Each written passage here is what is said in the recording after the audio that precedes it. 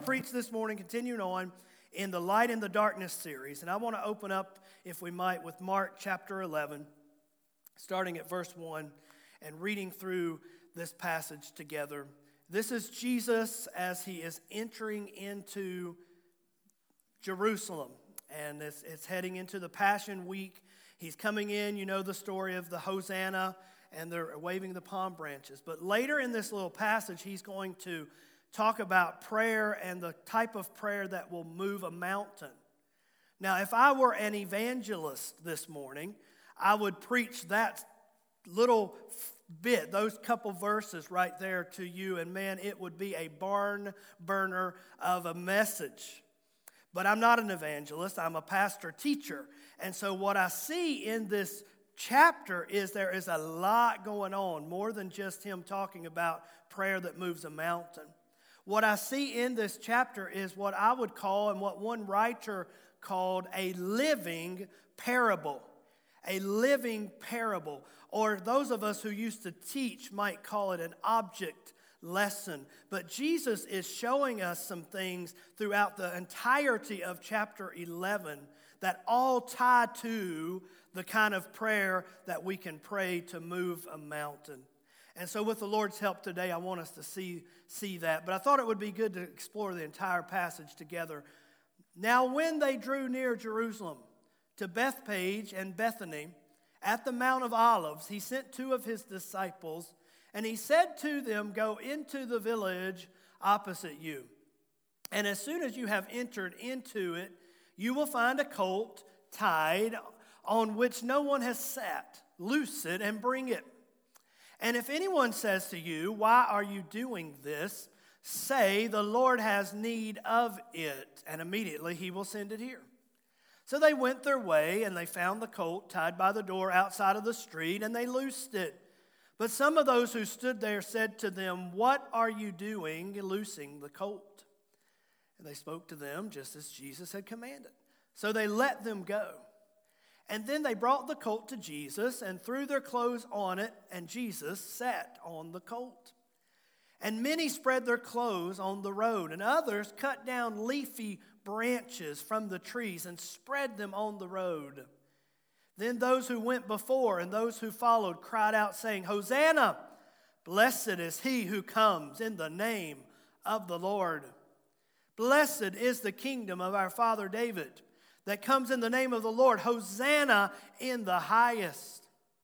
And Jesus went into Jerusalem and into the temple. Now watch it here, where he's coming in, and this is usually where we stop that particular sermon, right? We stop there and we preach about them saying, "Hosanna, Hosanna," and how they worshiped and how wonderful it was that the crowds recognized Jesus as the Messiah, and we preach about that on Palm Sunday, and usually that is separate from the rest of this, and usually the last part is separate from the middle of this. Look on, though. Jesus rides into all of that celebration, but he immediately goes to examine. That's the title of the sermon today, Examining Light. Examining light. We've looked at defining light, but today we're looking at examining light. Jesus goes into Jerusalem and immediately goes into the temple.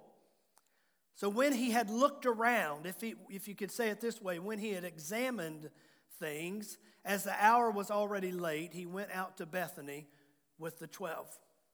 And the next day, when they had come out from Bethany, Jesus was hungry.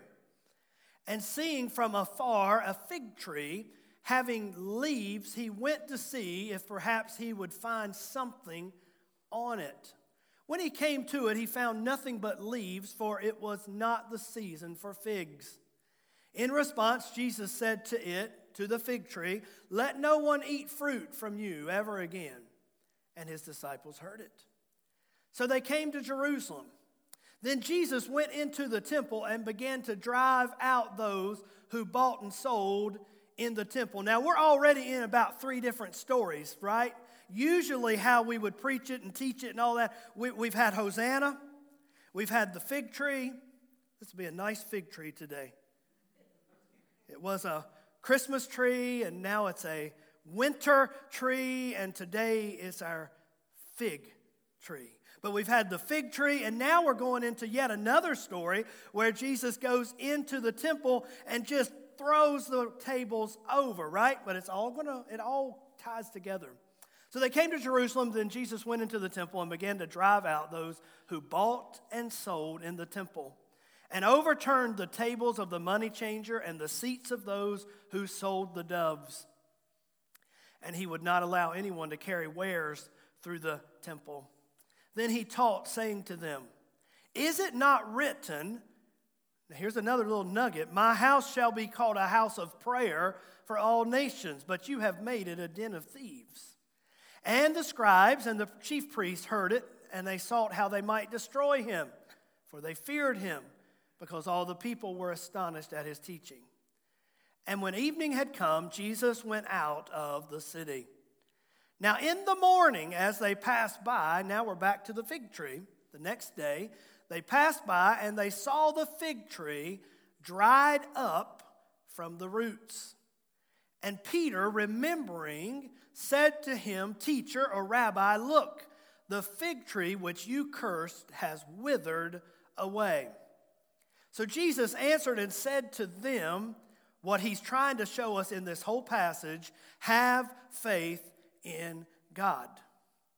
For assuredly I say to you, whoever says to this mountain, "Be removed and be cast into the sea," and does not doubt in his heart, but believes that those things which he says will be done, he will have whatever he says. Therefore I say to you, whatever things you ask when you pray, believe. Somebody say, believe. Therefore I say to you, whatever things you ask when you pray, believe that you receive them and you will have them. And whenever you stand praying, if you have anything against anyone, forgive them, that your Father in heaven may also forgive you your trespasses. But if you do not forgive, neither will your Father in heaven forgive your trespasses. There's just a little bit more in that chapter, but what we see here is a living parable, a living object lesson. The light of examination. Christ, who rides into Jerusalem on the donkey, on the colt, the people waving the palm branches and all the pomp and all the circumstances. Yet in his mind, he wants to get to the temple. And that day, he goes to the temple and he examines and he looks and he does not like what he sees.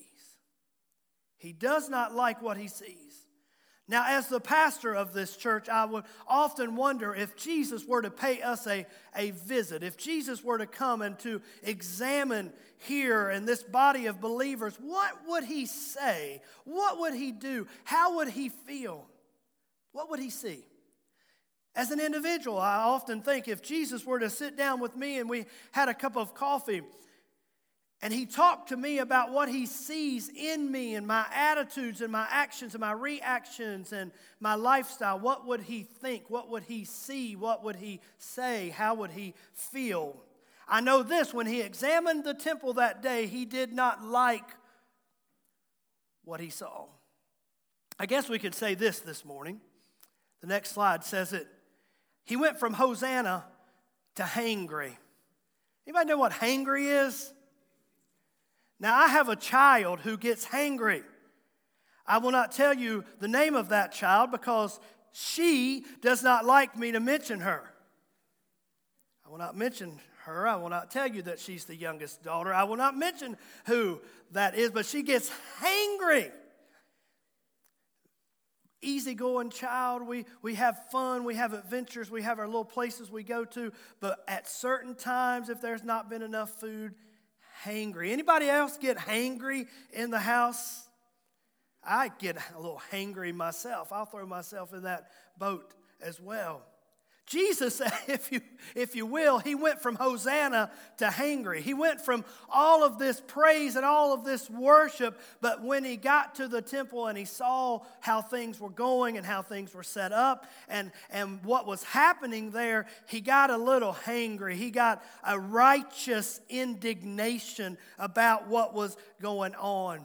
And it's in the context of that the next morning He has seen what was happening at the temple, and the next morning Jesus and all of his disciples were going by the fig tree. And he saw the fig tree from a distance. I know this is kind of an evergreen look, but look, work with me. Work with me. But budgets are tight. We can't just bring in trees willy-nilly around here. We use what we got. He saw the fig tree from a distance. It was out of season. It was not the season. It was not the time for the fig tree to have figs on it. Yet, it had all of these leaves, and it was giving the impression that there would be figs on there for Christ to eat. I thought about that and thought about that and thought about that this week. And I thought about the church and who we are as the body of Christ. And I thought about that living for God and having the hope of the gospel and the power of the Holy Spirit and all of those things that we should have in our lives and we should have corporately. All of those things are out of season when it comes to the culture around us. Does that make sense? It really is not vogue. It is not normal. It is not what is happening around us to have the hope of the gospel and the full working of the Holy Spirit and the joy that comes from the Lord. And so I wonder sometimes, do people look at us? Do people look at us as a church? Do they look at this body of church and maybe they see a tree with leaves on it that seems to be out of season? Right? And maybe they say, oh, maybe there is hope. Maybe just maybe those people that gather together on 1505 Simmons Gap Road, maybe just maybe there is an oasis of hope and truth and love and joy that we can find. But what if they looked at that and they saw those leaves, but then if they came and they started to see what do they really know and what do they really experience, but yet they found no figs? That would be a sad time, wouldn't it? Let me say it a different way. I don't want us to be guilty of false advertisement. You see, we have a sign out here on the side of the road, and on that sign it says church. Church. Now that means something, right? That should mean something. God established the church. The New Testament ordained the church. The Holy Spirit empowered the church. And on the side of the road here, we are advertising to a lost and dying and hurting world that we are a church. And I say we need to have more than just leaves, right? We need to have more than just a beautiful paid-off building. We need to have, I'm excited as I can be about the new carpet and the chairs and all the beauty and making things look great. But it's more than all of that. Somebody should say amen. It's more than all of that. And see, Jesus looked at this fig tree, and it wasn't so much that he was physically hangry. He was spiritually hungry. If you go through the entirety of the Old Testament, you will see that many times the fig tree represented Israel. There's a big object lesson going on in this whole chapter right here. The fig tree represented Israel. And so what Christ is seeing here is that Israel, God's chosen people, the ones that should have been ready for him as the Messiah and the ones that should have been loving people and helping people, there was a lot of leaves, but there was no substance. There were a lot of leaves, but there were no figs. And this fig tree was a picture of Israel. And so in the physical, in the natural, Jesus looks at the fig tree. He sees the leaves. There's no figs there. He can't eat physically. And he says, let nobody eat any fruit off of you anymore. But in the spiritual, it was a living parable showing that Israel had dried up at the roots because they had rejected Jesus Christ and his fullness. For us today as the church, it is a lesson, it is a reminder to say we need to be who we say that we are. We need to be who God has converted us to be. We need to be Christians in all the sense of it. We need to be a church in all the reality of it. He went from Hosanna to hangry. Now the story is going to get better, okay? Look at your neighbor and say, it's going to get better. Look at the neighbor you didn't look at, that's your second choice, and say, it's going to get better. But you got to have to hang with me here a little bit longer. Jesus is making some points here today. I've told you, I'm not preaching it like an evangelist would preach it. I'm preaching it like a pastor, teacher needs to preach it to his congregation this morning. Not only did it go from Hosanna to hangry, it went from worship to Walmart. Oh, somebody heard that word Walmart and said, oh. You know, it could have been Target, but worship to Target doesn't sound as good as, the W and the W. All right, so fill in your department store of choice right there. But it went from worship to Walmart. He continues on his journey away from the fig trees. He goes back to the temple. And we just read what happened at the temple. He cleans house. He knocks over the tables, right? He clears them out. Why did he do that? Was he just in a hangry fit? No, it was righteous indignation. Because what he saw was another picture of unbelief. What he saw was another picture of barriers keeping people from being who he wanted them to be. In the temple were the money changers. The people had to come and offer their sacrifices to God. Christ was coming to take care of all that, but he still hasn't done that. And the people would come to offer their sacrifices to God. But they wouldn't let them spend their money in the temple. It was kind of like those old coal company towns when they paid the coal miners in script. Anybody know about that? I would say I was a coal miner. I wasn't a coal miner, but I grew up in a coal mining town. They would pay them in script, and then they would take the script to the coal mining company store, and they would buy the stuff there. And there was an old song, I owe my life to the company store. Why? Because they would work for the miners. They would go and spend their money for the miners, and it was just this. And the coal mining bosses were making all the money, and it was on the backs of those coal miners. That's kind of what was happening here at the temple. They couldn't go in and use their hard-earned money to just get the dove and to take care of business and whatever animal and sacrifice. They had to exchange their money for the temple money. It had become this big money-making scheme. It wasn't about people coming to get there to get forgiveness. It wasn't about people coming so that they could get closer to God. It was about me making some money.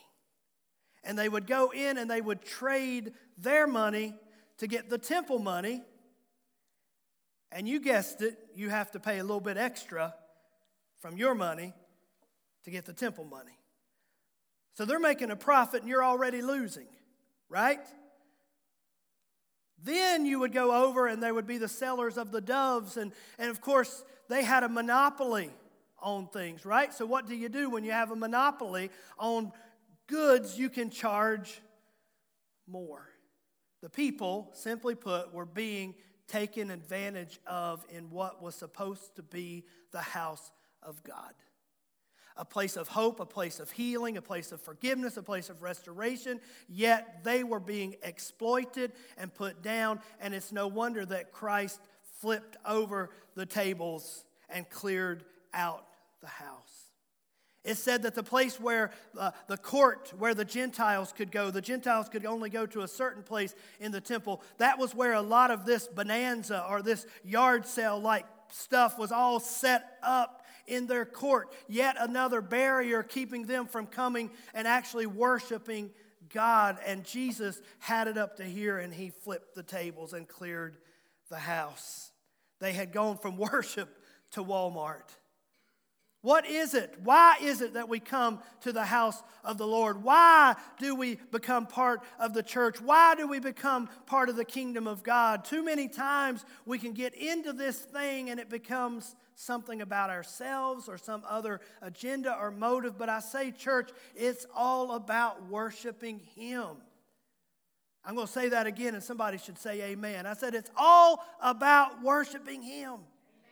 All about worshiping Him. It's not about what role I get to play or I don't get to play. Amen. It's not about these things and these goals that we set up and these little kingdoms that we set up within His kingdom. It's about worshiping Him. And He cleared all of that out. Then they leave. They walk back, going back journeying away from the temple, and there they see that fig tree again. But this time they see the fig tree and it is all dried up, dying. And old boisterous Peter's always the one to put it out there. Peter says, Lord, the fig tree that you curse. Now, he didn't curse it in the sense of profanity. He put a curse upon it. He said, it's all dried up. And it's in that moment that Jesus tells Peter this. Let's look again, if we don't mind, Mark 11, 22 through 24. Peter sees that the tree is all dried up. This has been quite an eventful little story, hasn't it? 3 or 4 stories all in one, but it all happened together. Peter sees it dried up, and Jesus answered and said to the disciples, have faith in God. He's saying that's the point I'm trying to make all through all of this, is to have faith in God. For assuredly I say to you, whoever says to this mountain, be removed and be cast into the sea, and does not doubt in his heart, but believes, there's that word again, believes that those things he says will be done, he will have whatever he says. Verse 24. Therefore I say to you, what things you ask when you pray, believe that you receive them, and you will have them. Now I have to admit to you that at first, this seemed an odd placement. I have to admit to you, at first I thought, is this out of place? Why is this right here in the midst of this whole series of little stories? But I believe what Christ was trying to tell them and what he's trying to tell us is that there is power in prayer, there's power in believing, but there are barriers many times that we've got to get out of the way. One is this, barrenness. The barrier of barrenness. The tree was barren. It looked like it had stuff. It looked good, but on the inside and what should have been coming out as far as fruit wasn't happening. And there are times as Christians, I believe that in our walk with the Lord, we come in and we can come to church and we can look really good. We look really presentable. And how are you, brother? I'm blessed. I'm blessed. Highly favored. Right? But sometimes on the inside, we're not feeling it really. Right? And we can be barren. And he's saying you don't have to be barren. Believe in God. You don't have to be barren. Have faith in God. And say, Lord, I need you to work in the barrenness of my life and present fruit out of me again. I want to come back to a time of fruitfulness in my life. You don't have to be like the fig tree and be barren. And you definitely don't have to dry up and die. And then I think he's saying there's this mountain-moving faith and there's this mountain-moving prayer. But sometimes there are barriers that have come into our lives that cause us to pray with less faith or sometimes causes us not to pray at all. Sometimes these barriers are external. External barriers that are hindering people's prayers. At the end, he caps this off with, we have to forgive others so that he can forgive us. That's a barrier to our praying if we have unforgiveness towards somebody. Can I say this morning that a concept called church hurt is a very real concept. You know what I'm saying when I say church hurt? You know, we go to church and church is supposed to be a utopia and a perfection and we all put on our best and our best faces and our best actions. And that's why some people don't want a pastor to be listed as your employee reference for a job because they just assume the pastor's always going to see the good side because they see us at church at our best. So years ago I've heard it said, don't use your pastor as a reference because he'll have to say good things. All he sees are the good things. Now, I don't know if that's true or false. And if you want to use me as your reference, 1995, I'll be glad to be your reference. But church hurt can be a real thing because we can come into a body of believers We can find that hope, and we can find that love, and we think it's all perfect, and then when something that's less than perfect happens, our feelings get hurt. I'm preaching all right this morning? I'm trying to be delicate. I know I was being funny, but I really am trying to be delicate. Or something doesn't go just exactly the way, and you know what happens? The humanity that's part of a church body can show up sometimes. Now, I know you know that the humanity that's part of our families show up sometimes, right? I'm the only one. You know, when we're all in our PJs and we're walking around the house and everybody's scrambling to get out the door or this and that, and humanity we're used to that. We're used to humanity showing up in some of those concepts. But it's the church, it's the kumbaya. We're all singing together and it's all supposed to be perfect. But church, we're not perfect. And so then something happens and our feelings get hurt. Something happens and our pride gets hurt. Am I preaching all right this morning? And church hurt is real. I'm not minimizing any of that, but what I'm saying is we just need to realize and be real about these things. A group of people, we're still an imperfect group of people trying to serve a perfect Savior. But sometimes these external things will come and it will create a barrier in our lives, and we may not realize it, but it's hindering our faith and our prayer life. And Jesus said, if you're standing somewhere and you realize that you have an ought against someone or you need to forgive them, before you finish that prayer, you need to take care of that and forgive them so that I can forgive you. That's a hard thing to do, but sometimes those external things are causing us to have an internal barrier. There were other barriers that he saw, the misuse of the funds and the way they had things structured that were barriers and keeping people from where they needed to be in their relationship with him. He's going through this whole object lesson to show us we don't have to be barren. We don't have to allow these barriers to stay in our lives. And then he says, if you have the faith in God, you can say to this mountain, be removed. But he doesn't really focus as much on the mountain as he focuses on the faith in God. And I think too many times in Pastor Greg's life, Pastor Greg focuses on the mountain instead of focusing on the mountain mover. I think we have a slide on that. Yeah. We need to take our faith, we need to take our focus, we need to put our eyes off of the mountain and onto the mountain mover. Too many times the mountain obsesses my thinking. How will I climb the mountain? What do I need to pack to be ready for the mountain? What if I get a bulldozer and I just level the mountain?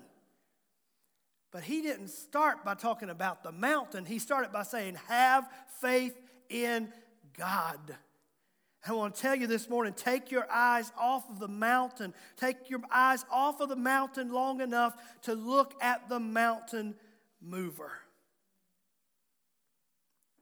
Lose the barrier of unforgiveness. Lose the barrier of unbelief. Have faith. Believe in God. Put your eyes on God. And then when we pray, believe this mover of the mountain and say amen. There's a slide for that. Our response, amen. I go through this process. I say, Lord, are there internal or external barriers in my life? Are there areas of barrenness in my life? Are there areas of unforgiveness in my life? Are there areas of unbelief in my life? I want you to help me. I want to work through these things, but I want to put my eyes up on the mountain mover, and I want to believe. And when I pray and when I believe, then I want to say at the end, amen, so be it. And when I end that prayer with amen, I want that to signify. Too many times I pray, I say amen as a neat little way of putting the bow on the end of the prayer, right? That's how I think about it a lot of times. I pray, I give it to God, and I say, amen. Or if I want to be real dignified, I say, amen. And I put it on the end of the prayer. Right? Nice little bow, tied up, end at the prayer. How about we look at that a little differently this morning? What if we say that amen is not just the ending of the prayer, but when I declare amen, I am declaring that it is the beginning of my blessing. So be it. It's not just the ending of my prayer. It's not just the affirmation of my prayer. It is the beginning of my blessing, because Jesus said, whatsoever things you pray, if you believe you have them, you have them. I think that's an amen right there. That's a so be it right there. It's the ending of a prayer, but it is the beginning of my blessing. Would you stand with me this morning? That's what I think we should do today. I want us, in our response, as we pray this morning, I want us to ask the Lord to help us through any barriers, whether it's unbelief, whether it's unforgiveness, whether it might be some barrenness in our lives, we need to draw closer to the Lord, whether it's some type of barriers that we've set up ourselves or that have come upon us from the outside and we didn't ask for them, but they're causing us to have these barriers. Ask Him to deal with those things. And then pray the prayer of faith about your situation. And then end it with an amen. End it with a so be it. End it with saying, all right, Lord, you said if I pray it and I believe it, then I have whatsoever I pray. My mind, my heart, my eyes are going to get off of the mountain so much, and I'm going to have faith in you. And through eyes of faith, I'm going to see you. Would you bow your heads this morning, and can we just begin to pray that prayer? This altar is open. If you need to come and have special prayer, if you need to come accept the Lord, we'll pray with you. But you can pray and receive right where you are as well. The Holy Spirit is right there working and dealing and moving. So this morning, Lord, we come. We come as vulnerable people. Lord, we come as people who need you so desperately. And God, I ask you today, if barrenness has crept into our lives and we just need a renewal, let that start today. Let that renewal start today. Let that renewal continue even through this week, that maybe we do some time of fasting and praying and focus to allow renewal to come where barren places have come in our lives. God, maybe there's a barrier to our praying and to our living that we didn't ask for it. Something happened. Someone hurt us. Someone offended us. Someone is challenging us. But today we choose to take our eyes off of that and put our eyes on you and ask you to help us work through that barrier. Maybe it's an internal barrier. Maybe we know we've taken on a habit we shouldn't have, or a lifestyle we shouldn't be participating in, or an attitude that we've just let take root. And God, I pray that you would help us, Lord, to allow the Holy Spirit to deal with us today. To deal with us and help us today to remove that barrier. Maybe it's a barrier of unbelief. The mountain just seems too big, but God, you can help us today to remove our eyes off of the mountain and by faith to put our eyes on the mover of the mountain. Maybe that barrier is unforgiveness, and we're praying and we're trying, but we know deep down there's somebody in our life that we need to forgive. You said that if we would forgive men their trespasses, you would forgive us ours. God, I believe that conversely, if we don't forgive somebody, it puts you in a position of not forgiving us. And I believe that's scriptural this morning, Lord, and I believe that there might just be somebody in this house today that needs to allow that grace of forgiveness to come in their heart, and they need to let a grudge go, and they need to forgive. They need to clear that barrier out of their lives. I ask the Holy Spirit to deal with that person this morning. And Lord, help us to believe in you, to have faith in you, to put our eyes on you. As you took the time and all of these stories and interactions through this chapter 11, you were showing us something. You were living out a parable. You were living out a lesson to us to show us that there is mighty power in prayer But we've got to allow you to set our hearts in order first. And we've got to make our minds up to put our belief and our faith in you so that we can have that mountain-moving prayer in our lives. Lord, bless your people. Bless them today. Don't let anybody leave here discouraged. Don't let anybody leave here, God, bound up and depressed or beaten down. But Lord, let the Holy Spirit come by their way and let them be encouraged by His presence and by the proclamation of this word today. And that we can leave knowing that you are good and you are faithful and you are kind and you are merciful. So Lord, let this word have a lodging place in our minds and in our hearts. Let us live it out. Let us live it out. And bless us as we go in to a time of fasting this week, that it would surely be a time that our mind and our eyes and our faith will be focused on you. In Jesus' name.